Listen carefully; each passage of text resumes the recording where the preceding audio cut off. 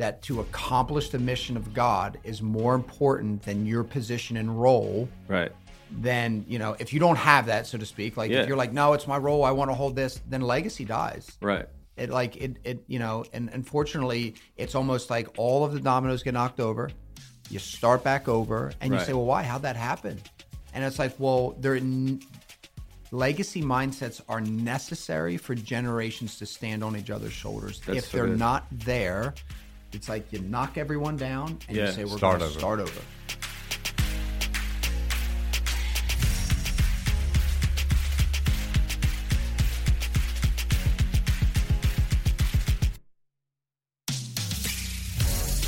Hey everyone, welcome to our podcast. In this collection of episodes, we are going to talk through legacy, and we just started our brand new legacy series. Every year in December, we take time as a church to talk about what we call legacy. We talk about our upcoming projects, we talk about vision, and we take a year-end offering. But above all of that, we aim to unpack what it means to have a legacy mindset and how that drives our mission to introduce people to Jesus and disciple them into fully devoted followers.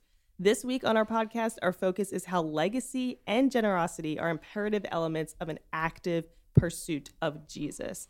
Here I am today with my co-host, Pastor Josh. How are you doing today, Josh? I'm doing wonderful, and I am so excited to talk about legacy. Come on. Maybe people don't get too jazzed about it, but I love this time of the year, not just because it's Christmas, but because as a church, we get to talk legacy. And really no better people to bring on to the podcast to talk about that than our lead pastor, Pastor Jesse. He's back with us again. And we also have one of our founding pastors, Pastor Erich, with us this week. How are you guys doing? Great. It's good to be here. Good, excited. I've never done a podcast. Ooh. Hey, first time. It's going to be amazing. We'll walk you through it. It'll be all good. Now, I did view, my wife had done one with another church. And Pastor Jay was on. Yeah. Oh, she beat you to it. Wow. Yeah, so she did a great job. So did she give you some tips before you came on? No, I did.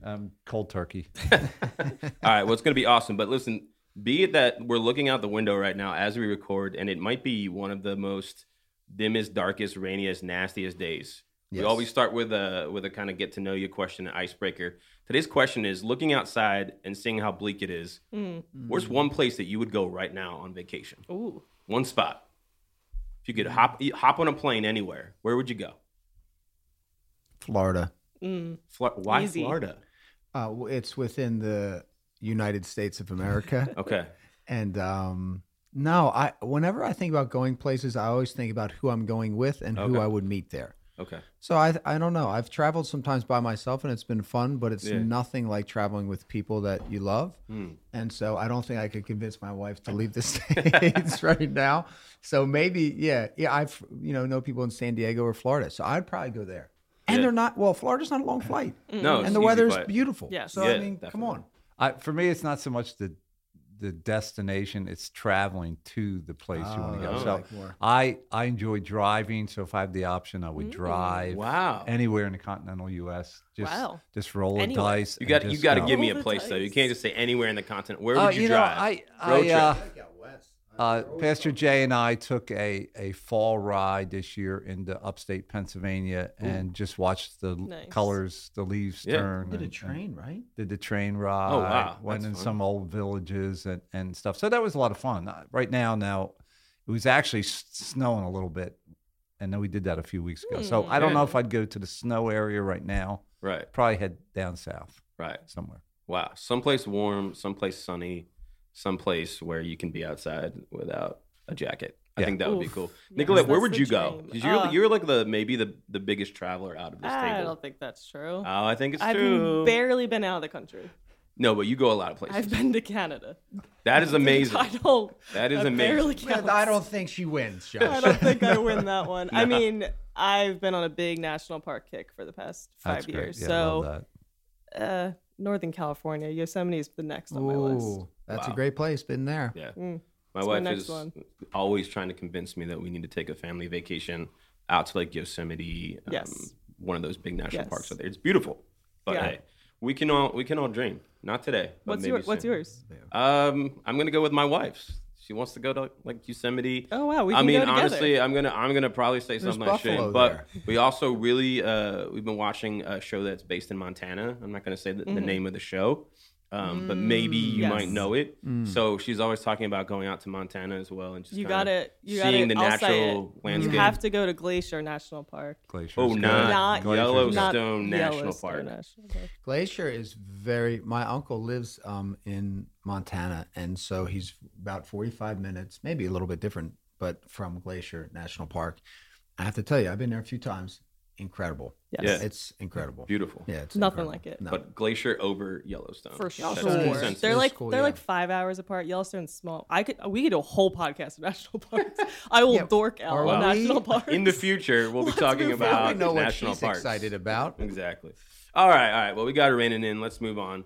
We already highlighted the fact that we're going to be talking about legacy, and you guys are so well positioned to speak into that. One, just obviously with your position in leadership over our church, but also because you guys just have so much experience, I think, in this in general. But we typically talk about the concepts of vision and legacy. And sometimes people kind of combine those into one thing. But what is the difference between a church with a vision and a church that also is legacy-minded? Yeah, I think, vision and legacy they're bound together, like they're connected.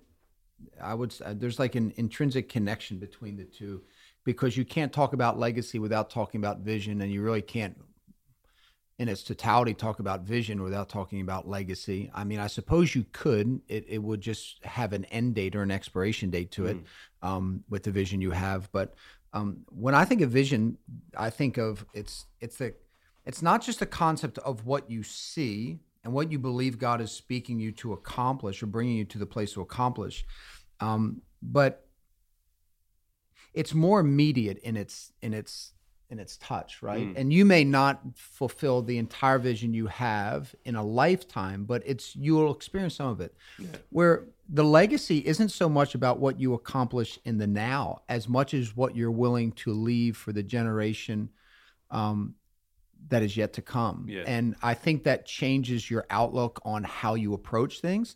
You count the cost. The pace is different. You're not so rushed into just accomplishing something just for the sake of accomplishing it. Right. If you think about building a house, it's like we could build it out of trash bags and it would work, right, for a season or whatever. But you're like, I can't leave this to a generation to come. Yeah. It's like, I think all of the way that you approach it, the pace that you approach it, the timing, the thought process. The scriptures tell us to count the cost before we begin anything. Yeah. And obviously the impact, it always goes back to people.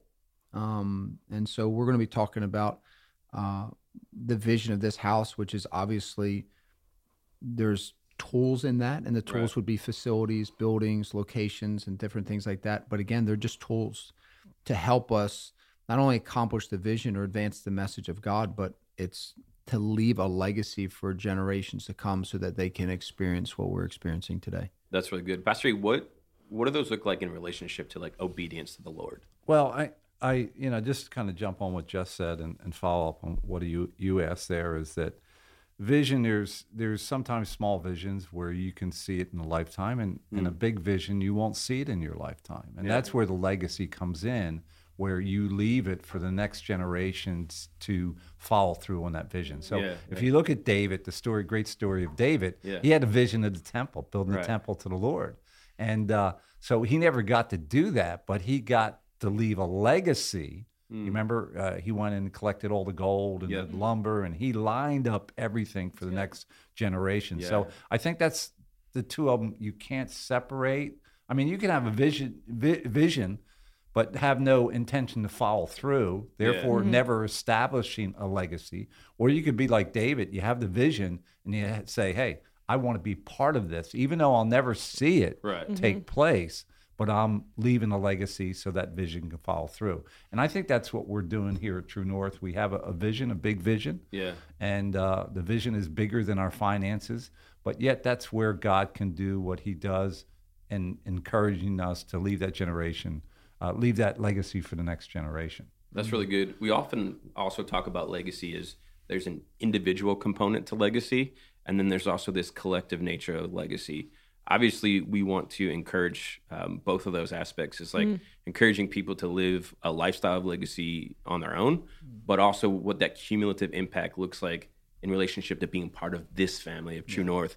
Can you speak to that a little bit of how that works together? Legacy is a conviction like anything else. So if you, it's very, very difficult to borrow convictions and to adopt them in just a season of life, right? So if someone says, hey, Josh, prayer's important, and you should pray. If you don't carry that, you may carry it in the environment that's telling you it's important, right? But you won't take it home.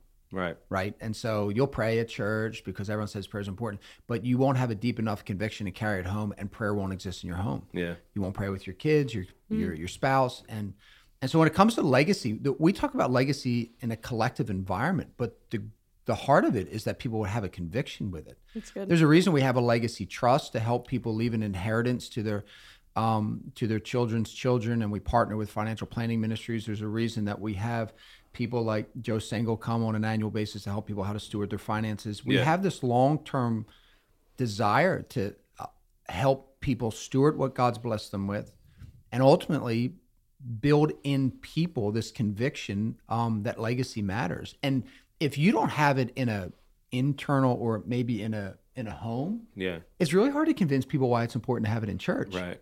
It's like, oh, well, this matters. And then the problem is then people see other things at a higher priority, which is where things get off track. And I think like when you talk about we always have a legacy offering. It's so easy for someone to say, oh, it's for a building, it's for a property, it's for this. Right. And they say, oh, it's like a money raising thing. And we're like, well, no, not really. We need finances to accomplish this, but that's not the compelling goal for the end. Right. Like if we believe we'll receive the necessary finances to accomplish what we have in our heart, but the end goal is not to just receive finances. The end goal is to leave a legacy of a house of God that carries a message that impacts not only the current generations, but generations to come.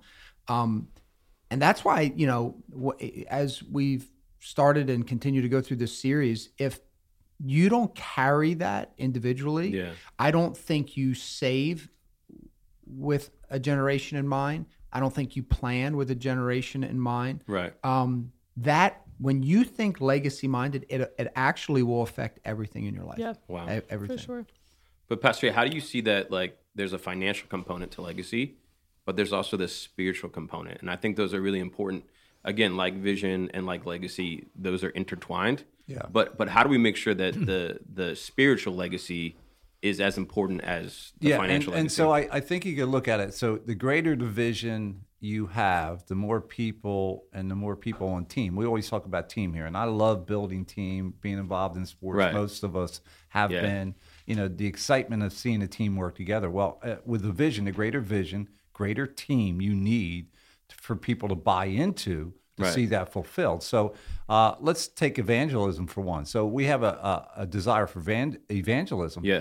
That doesn't really take finances in per se of you going out and sharing the gospel. Right. And so the more people you have, the more greater. So the finances become maybe a secondary thing. But in that very act of evangelism, we're inviting people out to the house of God. Right. We want a place for them to grow. So in that call of evangelism, that vision, we need a legacy to be the engine to make it work. So it's hard to separate, the component that finances from the spirituality, because I think they kind of blend together, because we know that where our heart is where we're spending our money. Right. That's our treasure. And I know that for my grandkids, there's a lot of good things I can do for them, but probably one of the best things I can do for them is sow a legacy spiritually, and then personally, but also having a place where they can come every Wednesday night, the teenagers hearing the Word of God and meeting other Christians every Sunday, and every,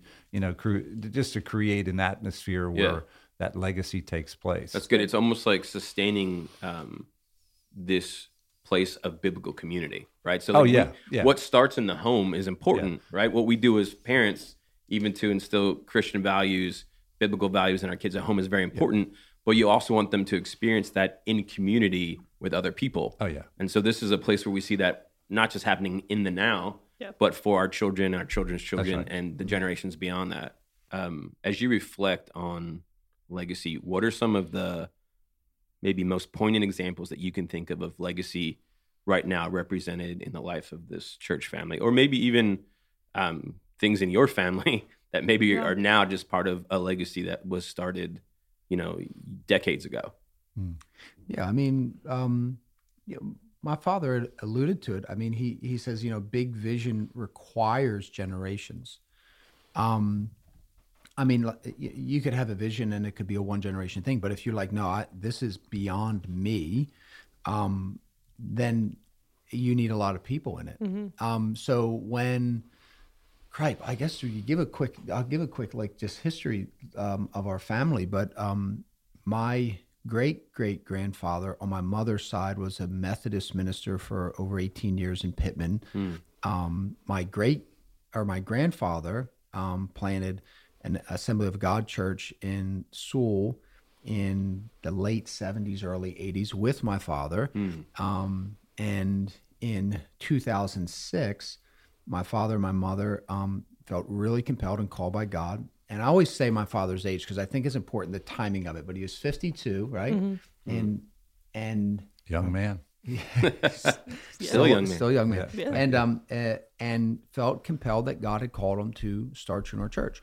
Well, if you've probably heard him share the story before, but he says, he asked God, he just wanted 5 families. He didn't want facilities and properties to be an issue, finances. You were asking God a fair bit of questions, and you felt the Lord said, okay.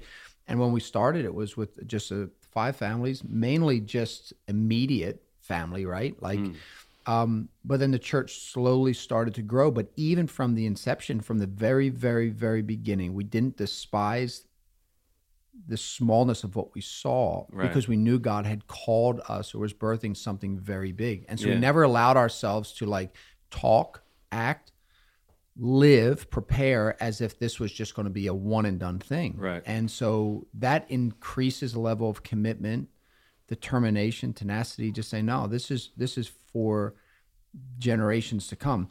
Fast forward 2015, so 8 years, right, Dad? And actually, it was probably a few years before that. My father had me preaching maybe 50, 60% of the time. And I just thought that's just because he didn't really, want to speak that much. And he was being generous and equipping me and helping me grow in my communication. And then he goes, hey, in a few years, we'll pass the baton. Now, in my head, I'm like, no, that's way too soon. Because I really like just being, my father's go-to guy. Yeah. Well, then in 2012, I was married. I don't know if that was what you were waiting for, but probably part of it. And I got married in 2012. But actually, even before that, you felt like the Lord told you 8 years, right? Yeah. That was. Well, I think even there again, you have certain things that you didn't see went well. And that was one of my big things to the Lord. I said, I don't want to be a pastor forever, and I don't want to hang on forever. Yeah. And unfortunately, we see a lot in the ministry. What they say, 94% of the pastors stay too long. Right. 2% leave too early, and I think the rest go when it's right. And I think that was when the Lord just spoke to me and said, hey, give me good 8 years. Yeah. And not that I just more or less felt that 8 years leading, not getting out, obviously, because I feel now my calling is a whole different calling. Yeah. It's You're not still here. It's not a lateral move. It's kind of going up. And it is interesting too, even to talk about that. I remember when we were talking to pastors about how do you best, this transition from father to son, what does it look like? And we ran into some very, peculiar conversations.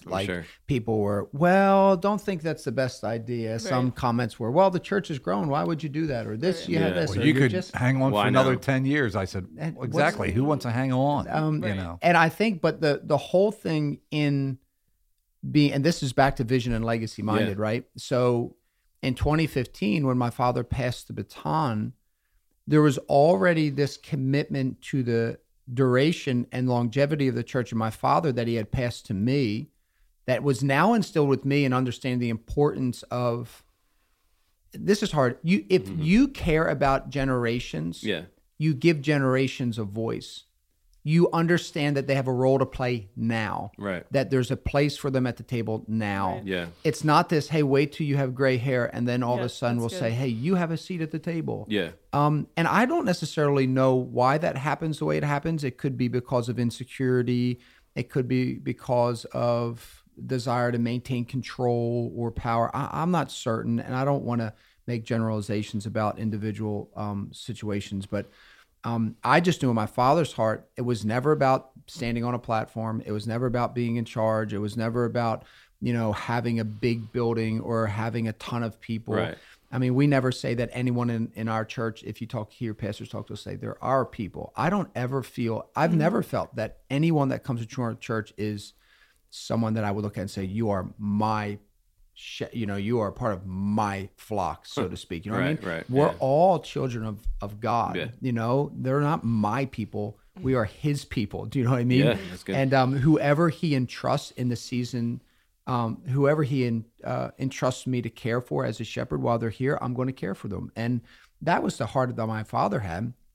So as you move forward from 2015, when my father says it wasn't like a lateral or a down, it really wasn't. And this is the unique thing of the spiritual implications you were talking about. Right. In the earth, we assign authority and titles in this sense of, oh, well, you're the executive or senior, you're the lead, and we give all them.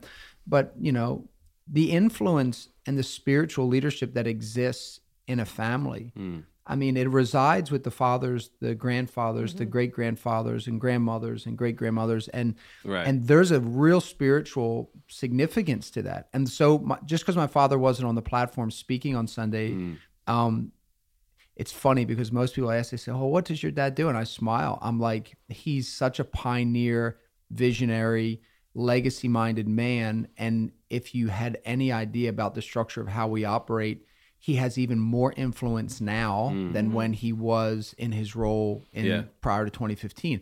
And people would say, well, what does that mean? It's like when you step out of a role, it doesn't mean you step out of your calling, your anointing, and anything else. He's still operating in that, always has. Yep.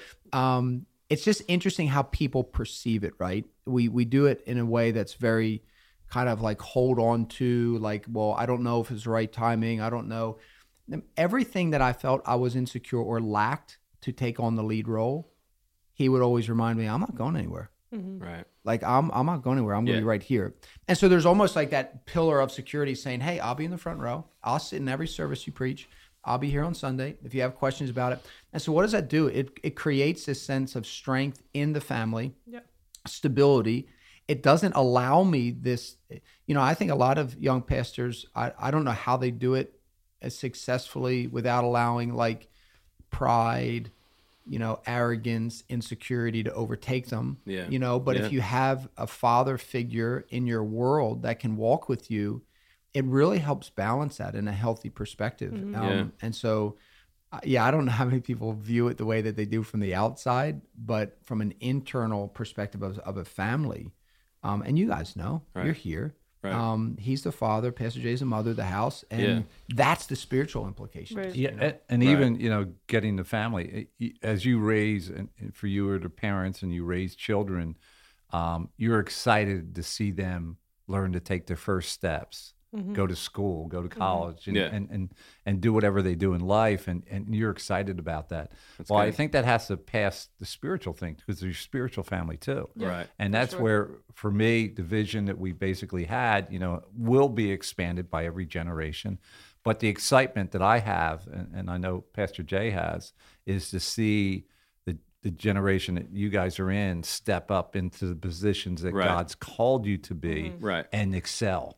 That's good. So then, I get excited and say, hey, man, my kids, even spiritually or biologically or whatever, doesn't matter. You see them succeed and, that's press on to that vision. No, that's incredible because I think just sitting here and listening to you guys talk, it's like clear to me that a healthy transition is so important to maintaining a legacy. Vital. Really and we've seen that go wrong in other places. Legacies don't, but isn't it is fascinating too, because like legacies only endure if like selflessness is in it. And I've learned that from my dad. Like if there's not a real genuine heart that to accomplish the mission of God is more important than your position and role, then, if you don't have that, so to speak, like if you're like, no, it's my role, I want to hold this, then legacy dies. Right. And unfortunately, it's almost like all of the dominoes get knocked over.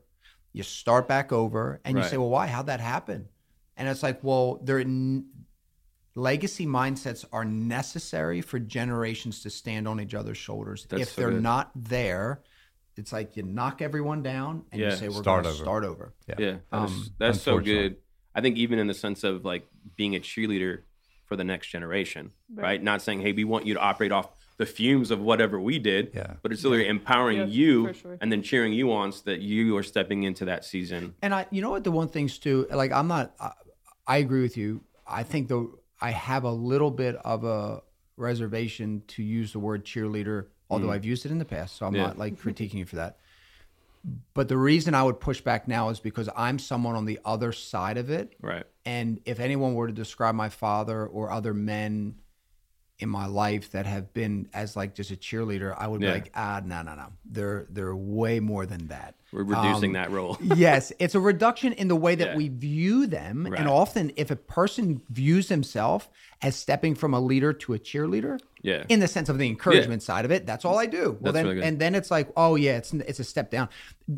Like I said, the influence, the weight that not only I put into his insight, his comments, his wisdom, it helps shape the trajectory and the direction of this house. Right. I don't put that in many voices. Yeah. And the voice that he brings to the table, man, it has so much weight to it. Whether I wanted to add the weight to it or not, it has natural weight to it from the anointing and the blessings and the leadership that he carries. So when Pastor E comes in the room, Pastor J come in the room, you guys know this. Yeah. There is a spiritual thing into it. And I think when you refuse to acknowledge that, like I know I've heard people say, well, when the pastor passed the baton, he left. And that makes, well, and I think the reason being is, I get disappointed. Well, the reason being is I think some people we have a very interesting view of the body of Christ, and we use this word family a lot, but we really mean it. Mm-hmm. And so I think that may mess some people up. We're not a denominational structure that says every 8 years we're going to move you. This is where you're going. Right. Like this is our home. This is where we're planted. We believe to be here for a few hundred years, like whatever, Yeah. And so we're planning, preparing, praying in such a way that helps us make the decisions that we make. And so I don't know. I just imagine that, right? Like if your father's like, hey, I'm going to give you the company business, and you're like, oh, great. But I'm going to move 4 states away just because I can't bear to watch you lead it. And you're like, oh. But again, sometimes it's a mindset of how you view authority and leadership in the church. We have a very family-minded approach to it. And we believe that in order to build generations upon one another, it's necessary. Right. Yeah, it's good. I love how we just jumped into a really healthy leadership discussion and principle as well. But what you said, I think, was really germane, specifically to even like, let's take the pom-poms of cheerleader away.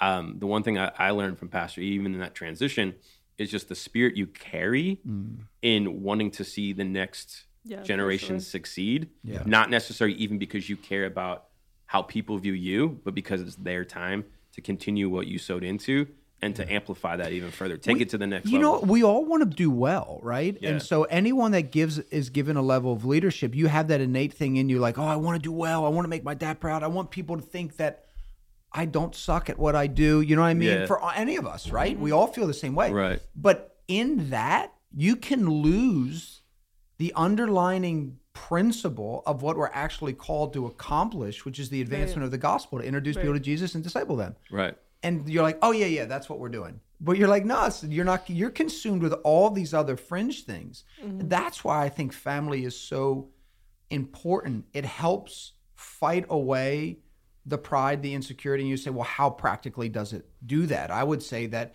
the transparency and vulnerability and authenticity in which we can have conversations in this church and within team allows us to address things almost before they become an issue. Right. We can talk about them right away.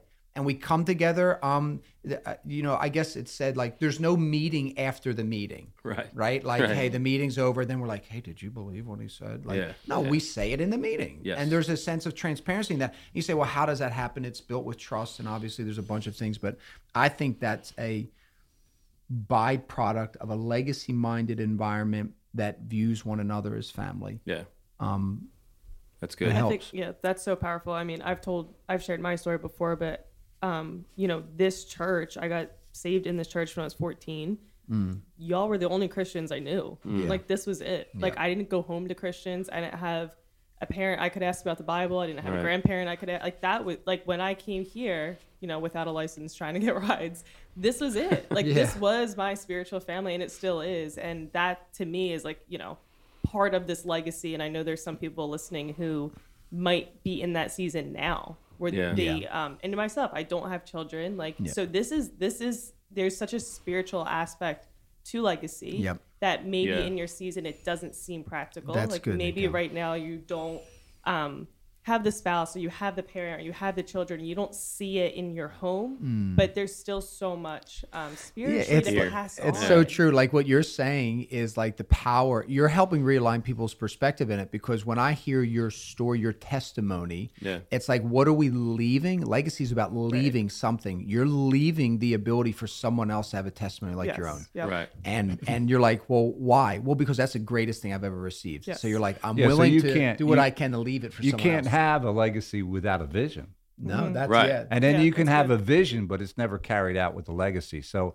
you kind of like they are. They're bound. They're bound together. Yeah, I mean, a true vision, and even have a healthy legacy versus an unhealthy legacy. Because I think I've heard you guys say this too. Is like we all leave something behind, in a sense, right? Yeah. It's not necessarily that we're forgotten, but we are leaving something behind, and we want to leave something that's God honoring. Yeah, and I think that's the thing too. It's like eternal. We were talking about this the other day. Like, what are you known for? And there's a difference between what you're known for and what you want to be, and what you want to be known for. I mean, there's usually a little gap in between. But at the end of the day, it's always like, look, you could build magnificent buildings, you could do all these works, you could reach tens of thousands of people, you could have a bunch of giving, you could, but you always have to ask the question, for what? Like, what is it for? What are we doing? And if it doesn't run back very powerfully to the center of it's about Jesus, it's about people finding salvation, hope, freedom, fulfillment, and knowing Christ, and then helping them in their family, in their lives, in their journey, be discipled to a place of maturity. That's what it's all about. And the moment you start deviating from that, it's a moment when every other little auxiliary idea becomes more important. Well, let's do this, and let's do that, and let's do this. And hey, if we did that, and I'm not against, I love creativity in that, but that's when I think things start to bleed out in the church, is when when Christ becomes secondary to every other aspect of the church. It's a slippery slope. But what you just said there, I was just going to ask you the question. So why do we take a legacy offering every single year? I think you kind of just answered it, but I almost want you to re-articulate that. I think it goes back to the beginning of finances. Jesus talks about money so much in the New Testament. People don't recognize that initially, but Jesus talks a ton about it. And if there's some great resources we give out. The Blessed Life is one of them by Pastor Robert Morris, and it's a credible teaching. Not only his testimony and story, but just biblical principles that you should know as a believer. And Jesus talks all the time about where in Matthew 6, he talks about, where your treasure is, there your heart is also. You can't serve two masters. You either, despise the one and love the other, or, either way. And so you have to discern, who do I serve? Who's Lord over your life? And so when the Bible says that tithing is a biblical principle that says, I will return to God 10% of my income, my gross income, to the house of God. When you say that to some people, you know this, Josh, it makes their head spin. They're like, are you nuts? We live in New Jersey, first of all. The property taxes, this tax, all that stuff. But when you understand the spiritual implications of what God's saying in this, he's saying, if you test me in it. That's why we used to do and still do the tithing challenge. We test people and say, hey, test God in it. You're not testing us. Right. We actually believe that there are divine spiritual principles that regardless of how you view them, you can't alter them. Right. Like you can be like, oh, I don't like that. Oh, that's fine. You don't have to like it, but it's still true. It's still true. Yeah. And God even says it's so true that I'm willing to tell you to test me in it. So test me in this and see if I will not, as it says in Malachi 3:10, pour out the blessing from heaven. But I often think too, where people push back on tithes, they'll say, well, Jesus never said anything about it. You need to turn to Matthew 23:23, where Jesus, he talks about it. He even says, woe to you, teachers of the law and Pharisees, you hypocrites! You give a tenth of your spices, mint, dill, and cumin, but you have neglected the more important matters of the law: justice, mercy, and faithfulness. So it's interesting because Jesus is saying to the Pharisees, he says, you tithe. What you do for God, or like what you bring to the Lord, matters. Right. He's not saying to never do that, but he's saying you're neglecting some other things that are more important. Right. And so tithing is a principle. I know it stirs people who are far from God and people who even may be in the church right now. You're like, why does, and I guess I would just say this one question to someone who's bothered by tithe. Yeah. Why is the discussion about money bother you so much? And the truth is because you've yet to surrender it to God. You don't believe it's actually his. And if you did believe that every gift you've received comes from God, then you'd be full on willing to say, God, whatever your word says, I'll be obedient to it. But it's a journey. Everyone's on a journey. That's why I'm never critical of someone in their journey. If someone is really opposed to something, that's fine. Keep staying in your Bible. Keep being in community. Keep digging into the Word of God. Now, offerings are everything above and beyond the 10%. Right. And we have people in our church, and this is something I try to do in my life. I'm looking at my father. He's modeled this so well. And he believes this principle I've never met someone as generous as my dad, but basically you can't outgive God. It's been his life's motto, where it doesn't matter how much you give, no matter how many thousands and tens and hundreds of thousands, doesn't matter how much you will never outgive God. Yeah. And it's not only the monetary return, it's the things that money will never buy. The family, the blessings, the joy, the peace, the fulfillment, the promise. You can't purchase that. And so there's a massive distinction between the tithe, the offering. Why do we do a legacy offering at the end of every year? Because we believe that there's a tangible way for us to invest in a spiritual legacy for people. And that finances, if viewed in a healthy perspective, we can view them as a tool, and that tool can be utilized to propel the vision of the house, which is to introduce people to Jesus and disciple them to generations to come. And that's the legacy component of it. We are willing to sacrifice today for a generation that has yet to even be born. Right. And how powerful and how compelling, right? People coming into a church and they say, wow, they gave millions and millions of dollars for this. And people say, why? Yeah. Why? We have that conversation all the time. People will come in, even banks, and they're like, who's that one person? Yeah, who's the one person that underwrites it? And you're like, there is no one. Right. Yeah. There's no one in our church that underwrites the church. It is an army of faithful people that sacrifice and give and are obedient to God's word. And the power of what that brings to the body of Christ is significant. Now, if everyone gave, that was part of the family, the vision would come to pass so much quicker. And that's, Josh, I've told you that. It's like, well, when can we build phase 2? It's like the vision comes to pass at the speed of people's generosity and obedience. Right? And I say the two because sometimes people's generosity can be an offering of significance, which compels it. And sometimes it's just people new in their journey and they're still walking that line. Do I need to be obedient? Can I just keep doing what I want? And so there's the obedience and the generosity component of that. And as people grow in that, then the vision begins to come to pass. Yeah. I think too, I saw on the board as I walked through it, was it right? 790 first-time givers this year? Yeah, I think we're over 800 now. But pretty. And to me, that's amazing. But there again, it goes back to vision. Yeah. And when I see vision, I get excited. No matter what, it doesn't have to be even a church thing. I see something happen. I say, wow, this is awesome. Yeah. I want to be involved, and especially the church, because this is the eternal thing. And when people come in here, I think they sense this is a church with vision. Yeah. And how can I be a part of it? Yeah. How can I? And like you say, they don't all, not people buy into the tithing right away or offerings or, beyond tithing. It's almost, but it's like you said, it's a journey that we want God to speak to you. That's why we always encourage people, this legacy offering. Pray to the Lord, get a number. Yeah. And the Lord's done that to me. And I said, wow, where's that going to come from? Right. And all of a sudden it comes. Well, and we don't, when we even see that 800 plus first time givers, right? We don't celebrate that as, wow, we have another investor, another group of investors came this week, even that although they are making an investment, we're actually celebrating them taking a next step and surrendering their life to Christ, right? Not just it's a step of maturity, walking it out. Right? It's a spiritual maturity. And I've said this before. It doesn't help you. Well, I think it's more of a gauge of the heart. But it's like if you don't want to give, don't give. Right. Don't give because the church tells you to give. Right. It's the worst reason to give in some regard. You should give because you feel compelled by the Holy Spirit. 1. And then 2, that you have a level of trust in the leadership of the church. Right. And then 3, there's a track record of what the church says they're going to do with the money. They actually do what they say they're going to do. Right. And I think that's a fair expectation people should have of the church. They should have a sense of trust in myself and you and my father and the rest of the team. They should say, okay, well, you've had these in the past. What have you done with the resources? And I think all of those are fair questions to ask because I think that's them being a good steward of what God's blessed them with in talking about their offerings.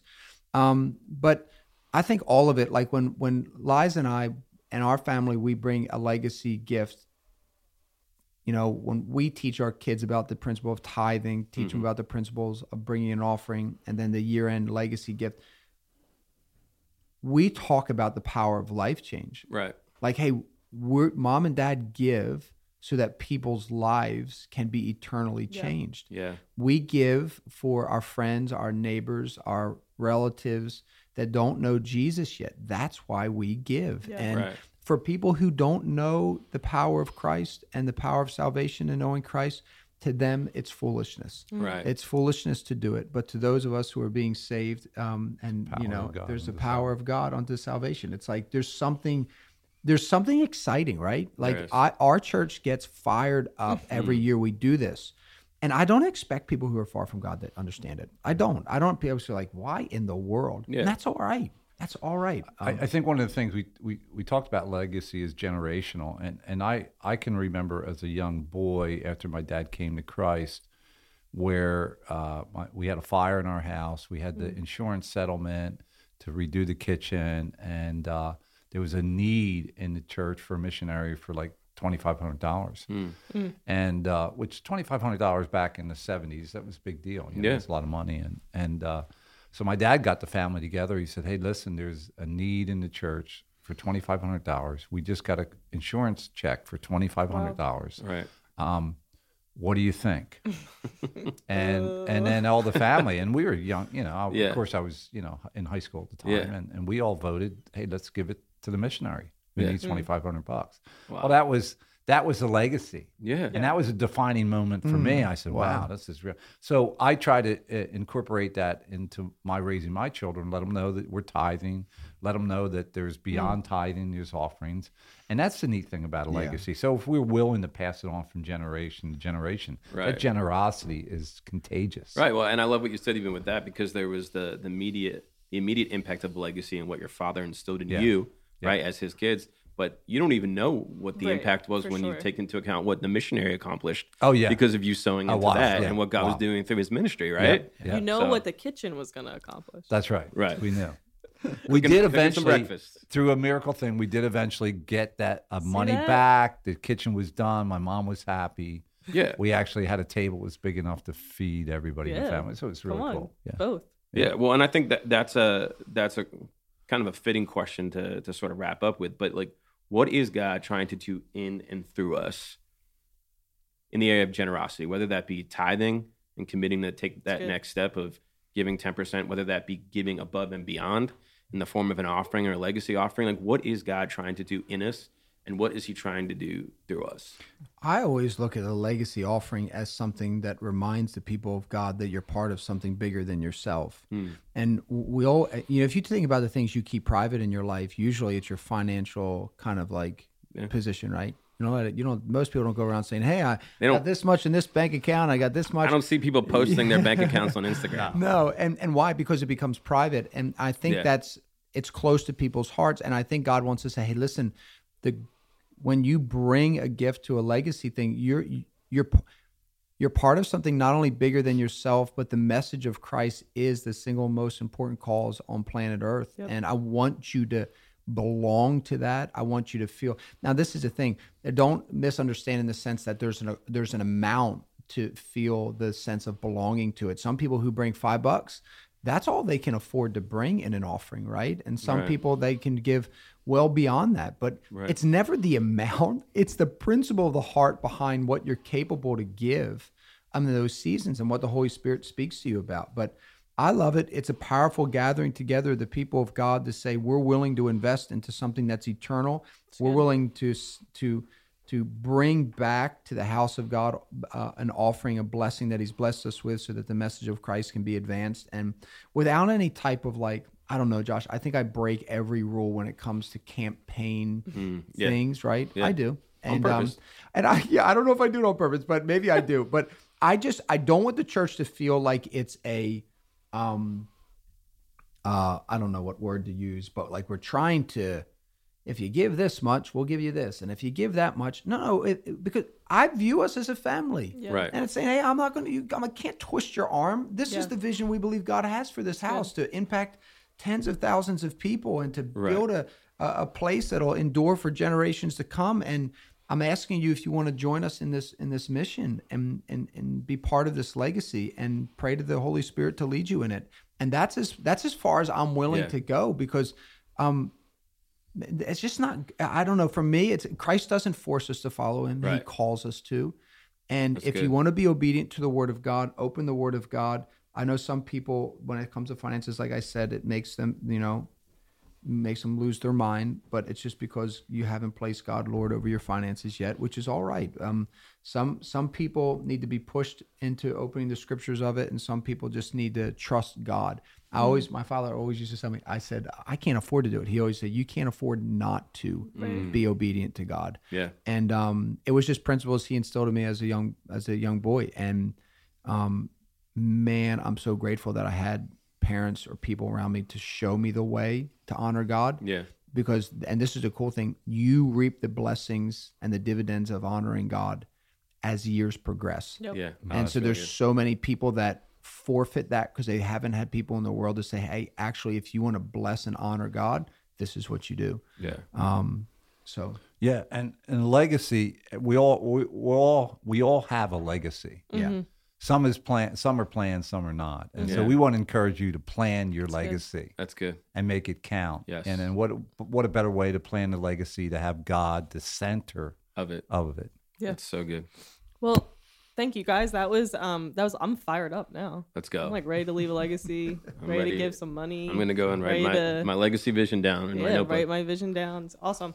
You guys said a ton of little nuggets that I'm going to go through real quick. Just as a recap, legacy isn't now, it's next. Pastor, you talked about this is beyond our lifetime. That's what a legacy is. It's for the next generation. We also talked about conviction starts in the home, and you can't convince somebody of a conviction. It's something that you have to carry individually. Mm-hmm. Financially, practically, what does this mean? Why do we give? We sustain that biblical community, and we belong to this family and to this church and to this vision. Healthy transitions are key to leaving a legacy. That was a massive takeaway from today's conversation, that healthy transitions are key to leaving a legacy, whether that's business, church, family, whatever it may be. Those transitions from father to son or person to person are key to that legacy sustaining. You can't have a legacy without a vision, and in everything that you do, ask for what? Why am I doing this? Why am I making this decision?